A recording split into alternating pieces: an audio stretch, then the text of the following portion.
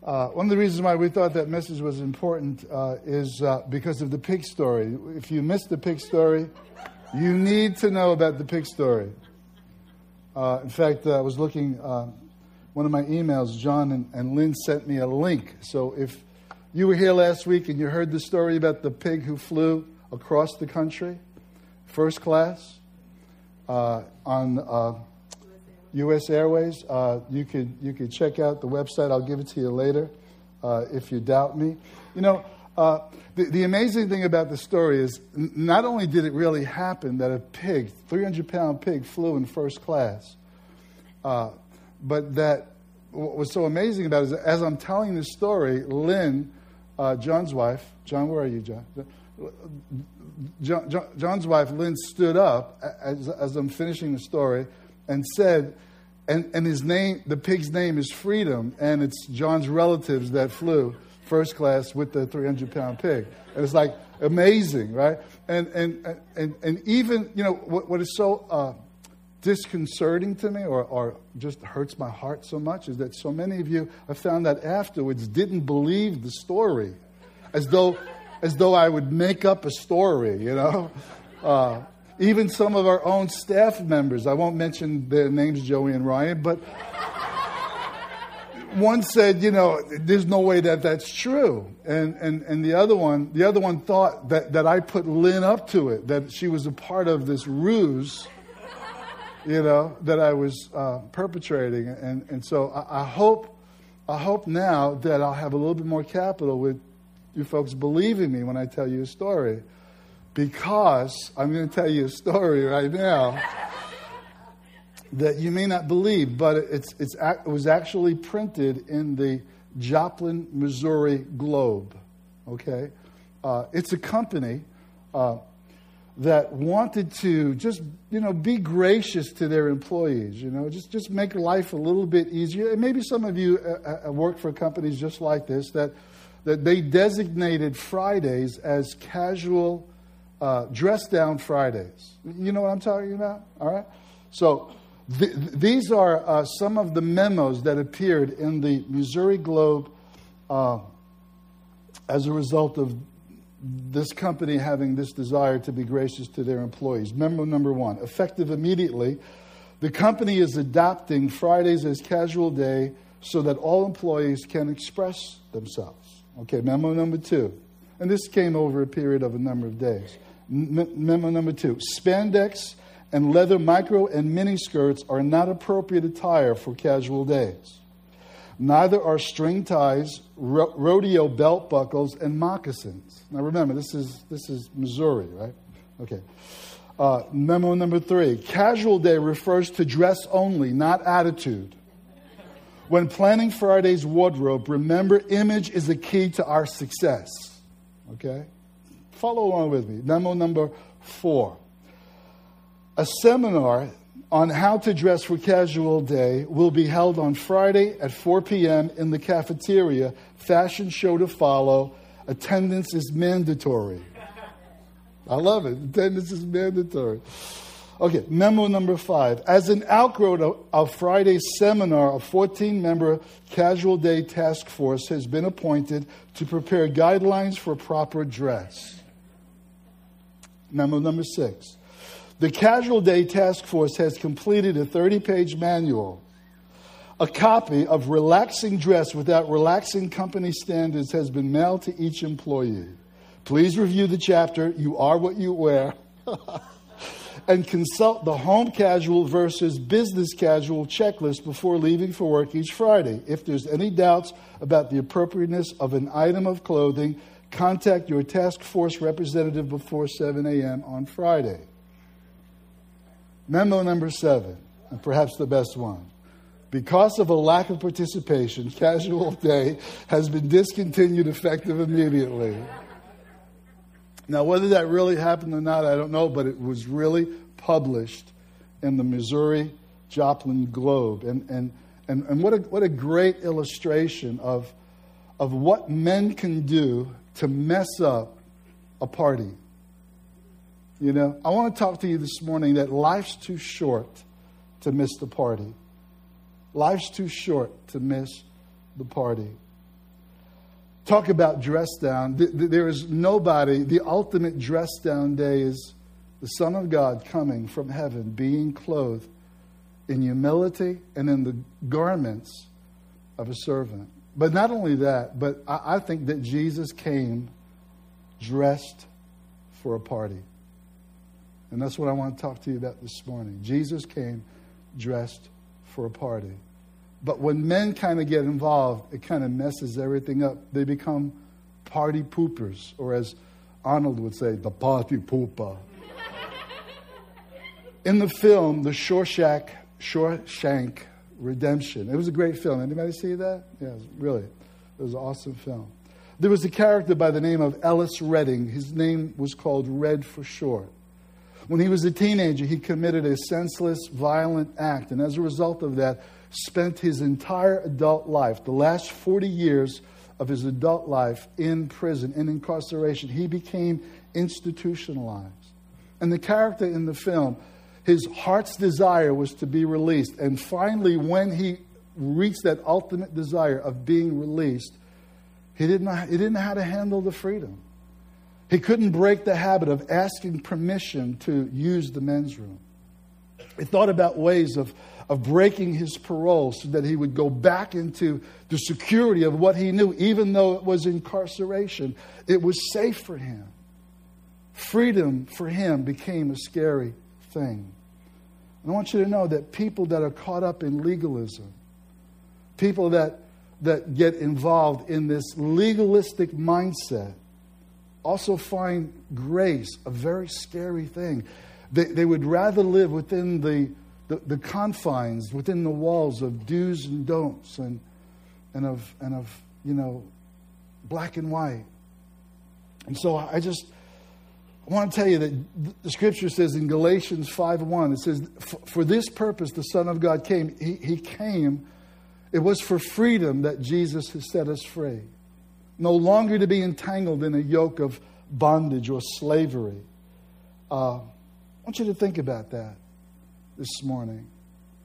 The absolute uniqueness of Jesus coming dressed for a party. My wife is doing in her Bible study at Smithtown Christian School.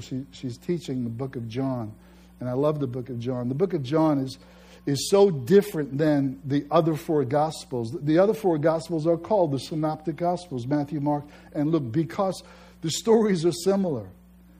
But John's Gospel is completely unique. In fact, there are chapters 13 through 17 are all taking place in one conversation between Jesus and his disciples. And John's purpose in writing his Gospel is to show the divine nature of the Son of God. That he doesn't talk about his birth. He says, in the beginning was the Word, and the Word was with God, and the Word was God. And all things were made by him and for him. And I just find it absolutely amazing that John starts listing the miracles of Jesus. There are 7 miracles of Jesus, right, Noah? Grandma taught you that, right? But the first one that he identifies, and he says, and this was the first of the miracles or the signs which Jesus did, and his disciples began to believe upon him, and as he manifested his glory. Important. First miracle. First miracle of Jesus, as you probably well know, took place at a party. By divine design, I believe it was John's intention that we would know that the first miracle, sufficient enough for Jesus to show forth his glory, took place at a celebration, at a party where there was laughter and where there was rejoicing and where there was music. And have you ever realized how many of the stories that Jesus told, how many of the parables center around a banquet, a wedding, a feast, a celebration? It's amazing how many, when you consider that Jesus came.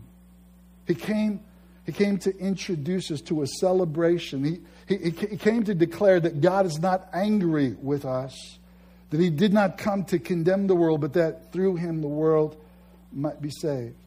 That the Lord your God is in your midst, and he is mighty to save. that the Lord your God is in your midst, and he will rejoice over you with singing. That the creator of the universe comes, and he comes with a song. And it's a song of love. And it's a song of the reassurance that God is for you and not against you. Some people, however, are going to miss the party. And I believe that the reason why, principally, that people miss the celebration of the gospel of grace is because of this legalistic spirit that they develop. And when I mean that they have a legalistic spirit or a legalistic mindset, I'm not talking about a demon. I'm talking about an attitude that permeates your way of thinking, that prevents you from entering into the celebration of God. I want you to think about this definition. I'll put it up on the screen. I believe I have that for you. The definition of a religious spirit is this. A religious spirit honors what God did in the past, in centuries before, while it wars and resists what God is doing right now, what God is presently doing. Let me give you an example of what I'm talking about. Moses. For the last several thousand years, the Jewish people have revered Moses and honored Moses and esteemed Moses as one of the greatest leaders of Israel's history. But at the time, Moses was resisted and he was warred against and he was rebelled against, and people actually talked about stoning Moses. Honoring what God did way in the past, but resisting what God wants to do right now in the present. But I tell you, I think that legalism is spiritual, emotional, and I believe it's even mental illness. Let me give you a couple of examples of why I say that. In Tel Aviv, outside of Tel Aviv, in a small town outside of Tel Aviv, a very orthodox, strict orthodox settlement there in Israel today, a fire broke out. And it was on the Sabbath. And only under the circumstances of an emergency could you use a telephone because using a telephone on the Sabbath would be considered work. But if it was an emergency, you could get around that. But a rabbi had to declare it as an emergency. So a rabbi was contacted, and it took 30 minutes for the rabbi to contemplate and to muse over the situation. And in the process, 3 apartments completely destroyed. The belongings of 3 different families completely wiped out because of the deliberation of, any reasonable person would tell you, hey, this is an emergency. Most of the problems that Jesus had, he had with religious people. They would accuse him of breaking the Sabbath, of healing on the Sabbath. You remember one occasion when Jesus I just imagine he was just so angry at the hardness of men's hearts because there was a man with a withered hand, a crippled hand, who Jesus was, he was about ready to heal this guy. And Jesus wanted to, let them know, you guys don't get it. You don't get it that man was not made for the Sabbath, but the Sabbath was made. God instituted the Sabbath. He created that rest for you, for your enjoyment, not the other way around. And he looked at the man and said, stretch forth your hand. And they got angry. It was one of the reasons why they conspired to kill him, because he broke the Sabbath. Or on one occasion when his disciples were walking through a wheat field and they were hungry, and they pulled off some of the kernels of corn. They were rubbing it in their hands, and they were popping the kernels in their mouth as they're walking to the next destination. And they're accused of working on the Sabbath. It got so strict that the Pharisees had added so many rules and so many laws to the law of God to help people interpret what the laws are, like that memo that I was reading earlier, that if you had an injury, you could not walk with a cane on the Sabbath because any indention into the ground might be construed as plowing. So you couldn't walk if you had a cane or a walking stick.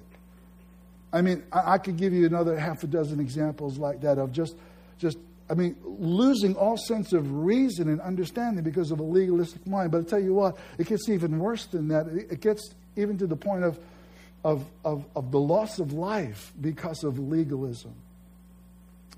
I was reading I heard yesterday, even the NFL, there was a football player who was injured. I think he probably was knocked unconscious, taken off the field, and the NFL fined him $10,000 because during the game on the sidelines, he called his wife to say, "Honey, everything's okay, I'm all right." And so they fined him $10,000 for breaking the rules of using a cell phone during the game, because they said rules are rules.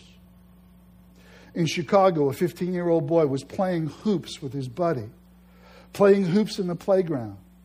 And these three guys come in, three gangbangers come around, and for no reason whatsoever, shoot one of the boys in the abdomen, and he's bleeding out.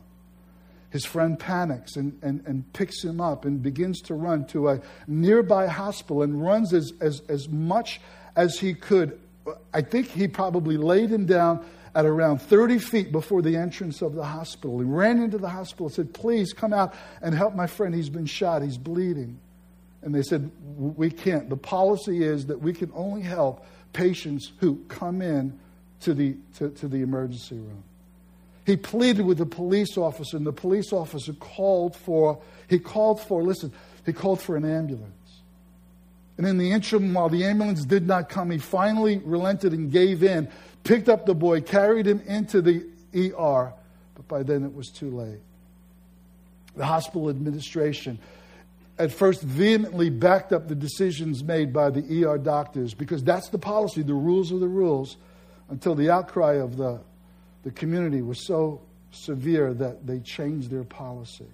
Now that hospital in Chicago is able to help people even if they haven't made it into the ER on their own. Listen, life's too short to miss the party. Life's too short to miss the party.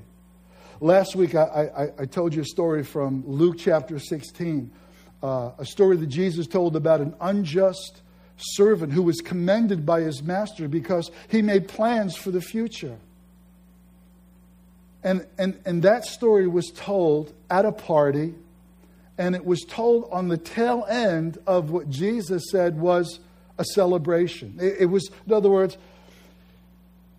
in one of the most famous of all the stories that Jesus ever told, the prodigal son, Jesus is at a party, at a celebration. It's a farewell bash for a guy by the name of Matthew who had forsaken or gave up his lucrative, occupation as a tax collector because Jesus had called him to join him in his administration in the kingdom of God as the Messiah. And Matthew just probably was ecstatic. And we know that in this party there was Matthew and his friends called sinners. There was Jesus and his disciples. And also at the party, and they somehow seemed to get in there like cockroaches, with the Pharisees. And they're there. And you know what? I'm sure that Matthew was ecstatic, and his friends were ecstatic because they probably thought, if this Messiah, Jesus, is the Messiah, and he can call Matthew to become a part of what he's doing, then there's hope for us too.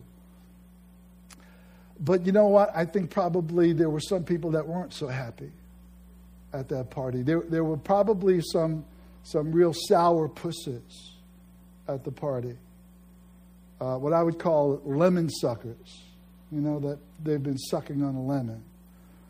And so I wanted to share a personal story with you, and I'm sure that, put your arm around him, sweetheart, if you can, because I don't want him to be embarrassed. But Papa's going to tell a story about my number one grandson. I tell you, how cute is that? Could you put up that picture of him? How cute is that? He's shaking his head. Don't be mad at me. I love you, buddy. I tell him all the time, man, you are so handsome, But he was about like 4 years old at the time. We went out to the Outback, and we were having dinner. Sometimes when you ask for, like lemon for your water. So the waiter brought a little dish with lemon wedges. I just reversed those two. Lemon wedges. What did I say? Wedges? I can't even do that again if I try. All right. So for some compelling reason, Noah picked up one of the lemon wedges and he just began to eat it. And I'll never forget the expression on his face when his eyes squinted and his lips puckered and he went like this. And his whole body just began to shake. It was like the cutest thing. But what was so amazing about it, and why I'll never forget it, was that he went back a second and a third time and did it a third time. And every time he did it, he just was so cute. But I got to tell you, those bearded lemon-sucking Pharisees, they were anything but cute. But it didn't deter Jesus from being in the midst of that party and from really being the life of the party. He says, I've not come to call the righteous to repentance, but sinners. They that are whole need not a physician except those that are sick. And that is such good news for us because there's none righteous and there's none perfect but the Son of God himself. Even the Apostle Paul could say, O wretched man that I am, who shall deliver me from the body of this death? Even one of the most religious persons who finally had their eyes open came to that realization. I am what I am by the grace of God. He even saw himself as being the chiefest of sinners. Not was, but was in the present tense. Paul said the chiefest of sinners.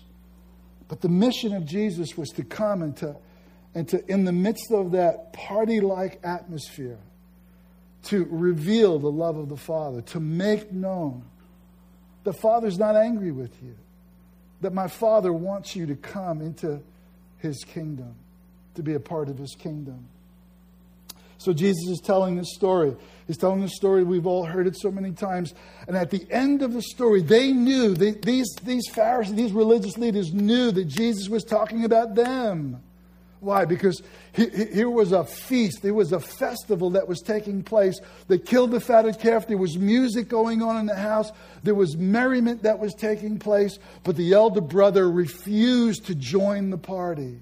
He was angry with his brother. He was angry with his father. Disrespectful, dishonoring his father. And that's what Jesus was saying was, you guys are dishonoring me. You're dishonoring my heavenly Father. You're being disrespectful by not rejoicing for what was lost is now found. This my son was dead, but now is alive. You don't get it. You don't value mercy and grace because you don't think you need mercy and grace. It's only those who know that they need mercy and grace who see the true value of just how precious mercy and grace are. Lemon suckers don't get it. They miss the party all the time. That's why Jesus said this in Matthew 21:31. He said, I tell you the truth, the tax collectors and the prostitutes are entering the kingdom of God ahead of you. For John came to you to show you the way of righteousness, and you didn't believe in him. But the tax collectors and the prostitutes, they did believe. And even after you saw this, you did not repent and believe. What is Jesus saying? He brings up John. He says, no matter what kind of move God the Father provides for you, you're not going to join the party. John came drinking no wine, and you said that he had a demon.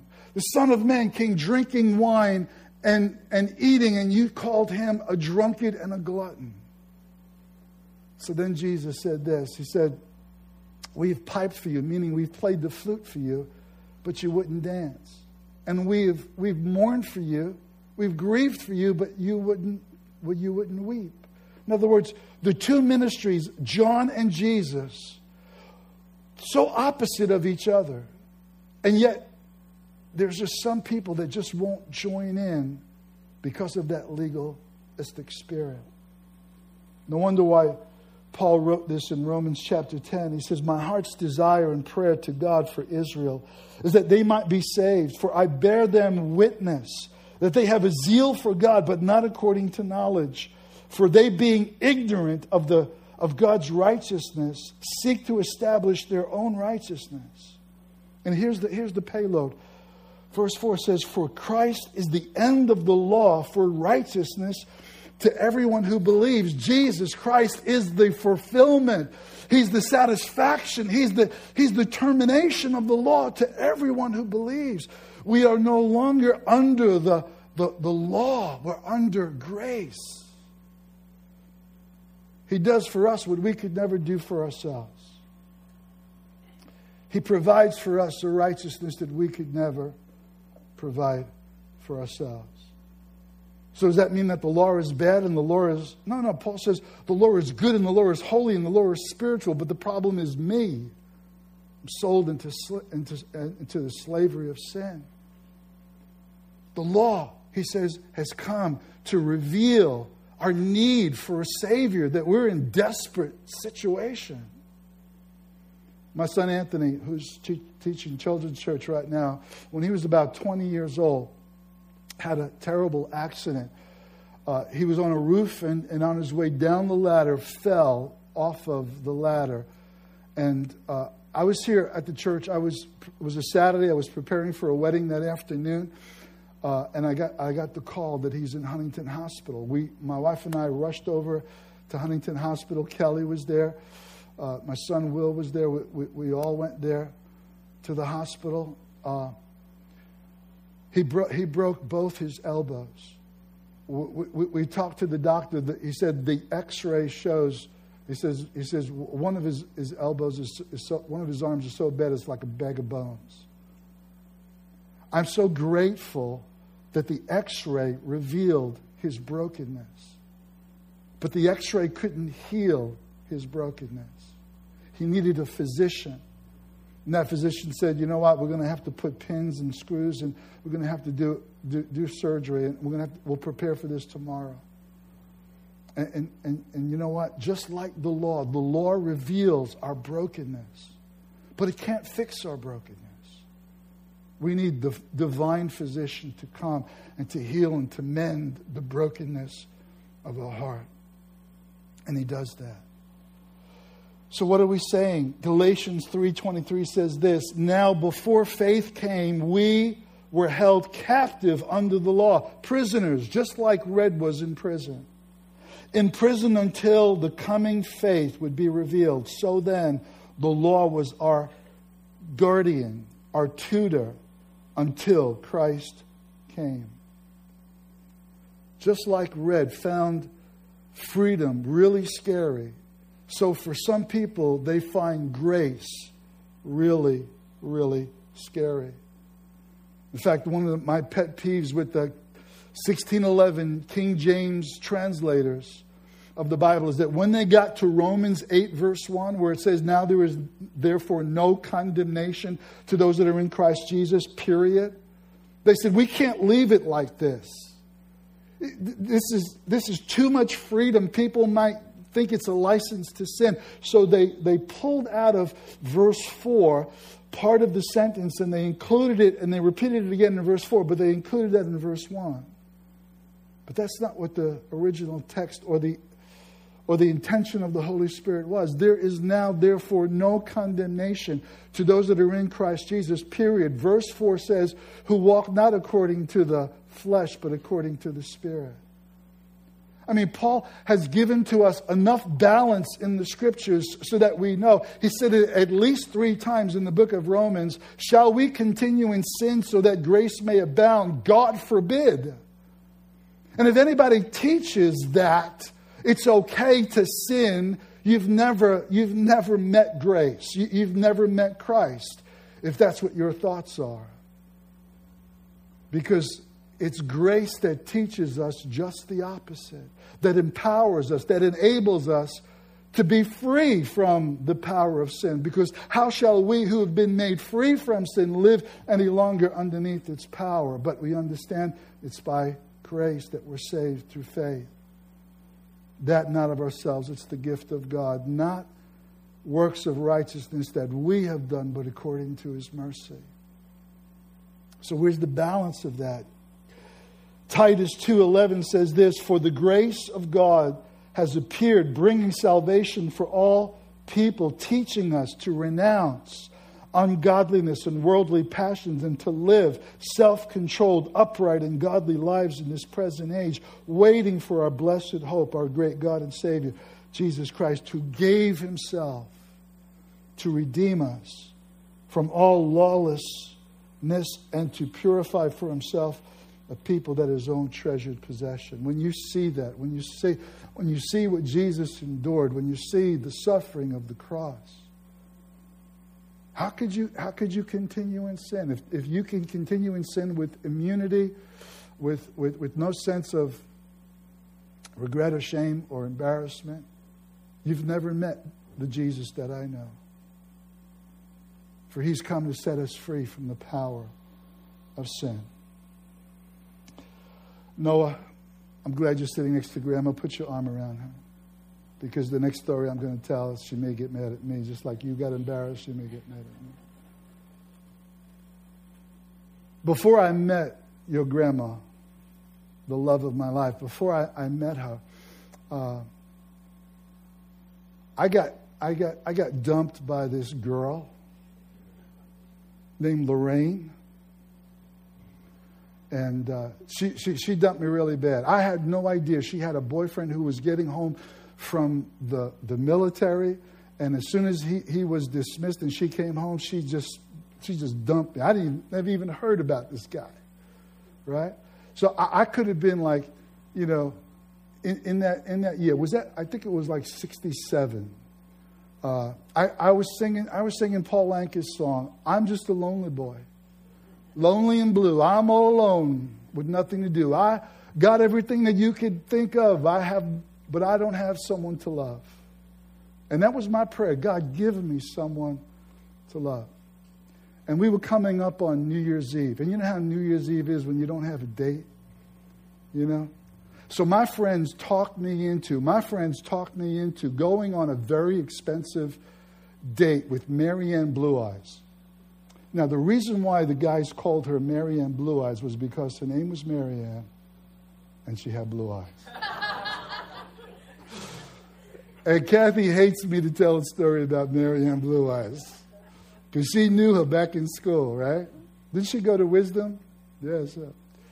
But Marianne Blue Eyes, she was a sweet girl, but she was a sandwich short of a picnic. And she thought that I was not the sharpest tool in the shed. So it was kind of mutual. We just kind of got stuck together, Both didn't have anything to do on New Year's. But it was expensive. I had to buy a suit. We were going out to this really expensive place in Brooklyn. It was like a nightclub, and it was, dinner and a cover charge and all that. And I said, oh, man. And you know what? Neither one of us had a good time. It wasn't enjoyable. It was expensive. And it was a forgettable experience. Except I remember it. I remember it as a forgettable experience. About a year later, from 1967 going into 1968, I had the best New Year's of my life. It's when I met your grandma in November, and I asked her on a date. And see, the thing is, it didn't cost me anything. I didn't have to buy new clothes. We went to a private party. It was in somebody's house, and I didn't even know this. But Lorraine was there with her boyfriend. And I come walking in with the most beautiful girl in Brooklyn, Queens, Staten Island, the Bronx, and Manhattan on my arm. And I could tell you what she was wearing that night, down to the boots that she was wearing, to the dress that she was wearing. I mean, she looked amazing. And I said, Lorraine, in your face. It was so good. Beautiful hair is the best revenge. How's that go? But I got to tell you, God the Father has invited us to a celebration, to a party that, in fact, we don't have to buy a new suit. He's provided the robes of righteousness. In fact, the cover charge has been paid in full by his son Jesus. And it's a celebration that will last for eternity. And he invites us to come and to dine with him, to come and to sit down and to break bread with him. Tony Campola, I don't always agree with everything Tony Campola says, but let me just turn that over. I just ran out of time. Tony Campola is a professor, a sociologist, and he's a preacher. And he tells the story about this one occasion when he was in Honolulu on a speaking engagement, and he couldn't fall asleep, and he was looking for something to eat. No place was open up at 3:30 in the morning, 3 o'clock in the morning. But he found a little rusty spoon on a side street that he went into. A real small place with a couple of counters and stools and a couple of booths. And he says it was the kind of place that really deserved the name Greasy Spoon. He said I was afraid to open up the menu because I was afraid that something would crawl out. That's the kind of place it was. So the guy he called him, the fat guy behind the counter, and said, "So what do you want?" So he says, "I'd like a cup of coffee and a donut." He says, honestly, I know what goes on in the back in the kitchen. If something falls on the ground, they just pick it up and put it back. And he says, but when you're out in front, you would want at least the guy to grab the donut with a pair of tongs or some wax paper. He just wiped his greasy hands on his greasy apron and grabbed the donut and says, "All right." He says a couple of minutes later, he says, as he's drinking his coffee and eating his donut, the door burst open with about 8 or 9 ladies of the night come walking in. And they're loud and they're boisterous, and they're now sitting on either side of him. And he says, it's about ready for me to check out, right? But there's a conversation that's taking place. He's sitting between these 2 ladies. And one lady says to the other, "Hey, it's my birthday tomorrow. I'll be 39. And the lady sitting on his side says, "So what do you want me to do about it? What do you want me to do? Throw you a party? Bake you a cake? What do you want me to do?" And the girl said, "What do you got to be so mean for?" She says, I'm just saying, it's my birthday. I don't expect you to throw me a party. I've never had a party in my life." And at that point, when he heard that, he said he decided to stay. A little while later, all of the women went back out. And he asked the guy behind the counter, his name was Harry. He said, "Do all of those women come here every night?" He says, "Like clockwork. They come here every night." He said, "The girl that was sitting on this side of me." "Oh, you mean Agnes?" "Yeah, it's her birthday tomorrow. How about you and me get together and we throw her a birthday party right here in your restaurant. I'll pick up some decorations and some stuff. I'll even pick up a birthday cake." And this guy, he liked the idea. He called his wife from the kitchen who did all the cooking. He says, "Hey, this guy wants to throw a birthday party for Agnes. What do you think?" And she's touched by the idea and says, "That would be great. Nobody's ever done anything nice for her." He says, "All right, tomorrow I'll come back around 2:30 in the morning and I'll set up the decorations." And he said somehow word must have gotten out because just about every prostitute in Honolulu was in that diner that night. And he says, I kind of felt like I was the MC, the master of ceremonies, And he says, and at 3:30, Agnes comes walking in and everybody just shouted, "Happy birthday!" And he says, I've never seen anybody more shocked or more stupefied in my entire life. Her legs became weak and she almost passed out.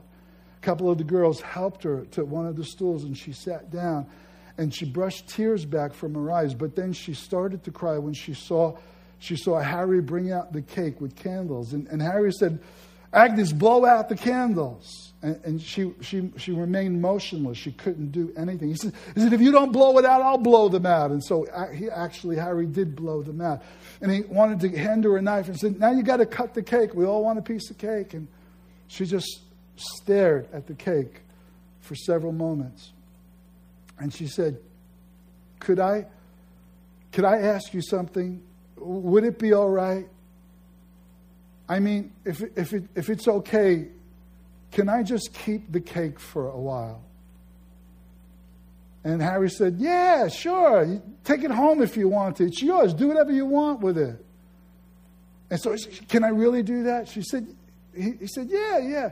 So she said, I only live down the block, and I'll be back. Honestly, I will. And she goes walking out the door. And everybody in the restaurant just stood there in dumb silence as she just left with the birthday cake. So Tony Coppola says, in that silence, he says, he just thought it was appropriate. In the midst of all these prostitutes, he said, why don't we just pray for Agnes? And he prayed. And he said, prayed for her salvation. And he prayed that God would change her. And prayed that God would be good and gracious to her. And he finished. And Harry leaned over the counter and he said, hey, you didn't tell me you was a preacher. What kind of church do you go to anyway?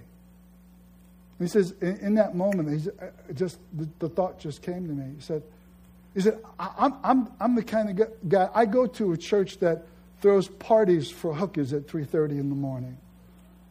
And he thought about that for a minute. He said, hey, there's no church like that. If there was a church like that, I would join a church like that. I would join a church like that right away.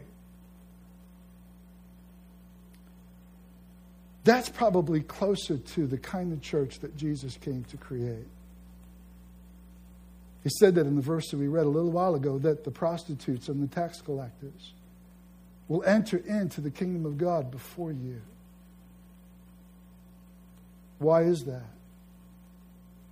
Because he did not come to condemn the world, but that through him, through his death, through his suffering, we might be saved.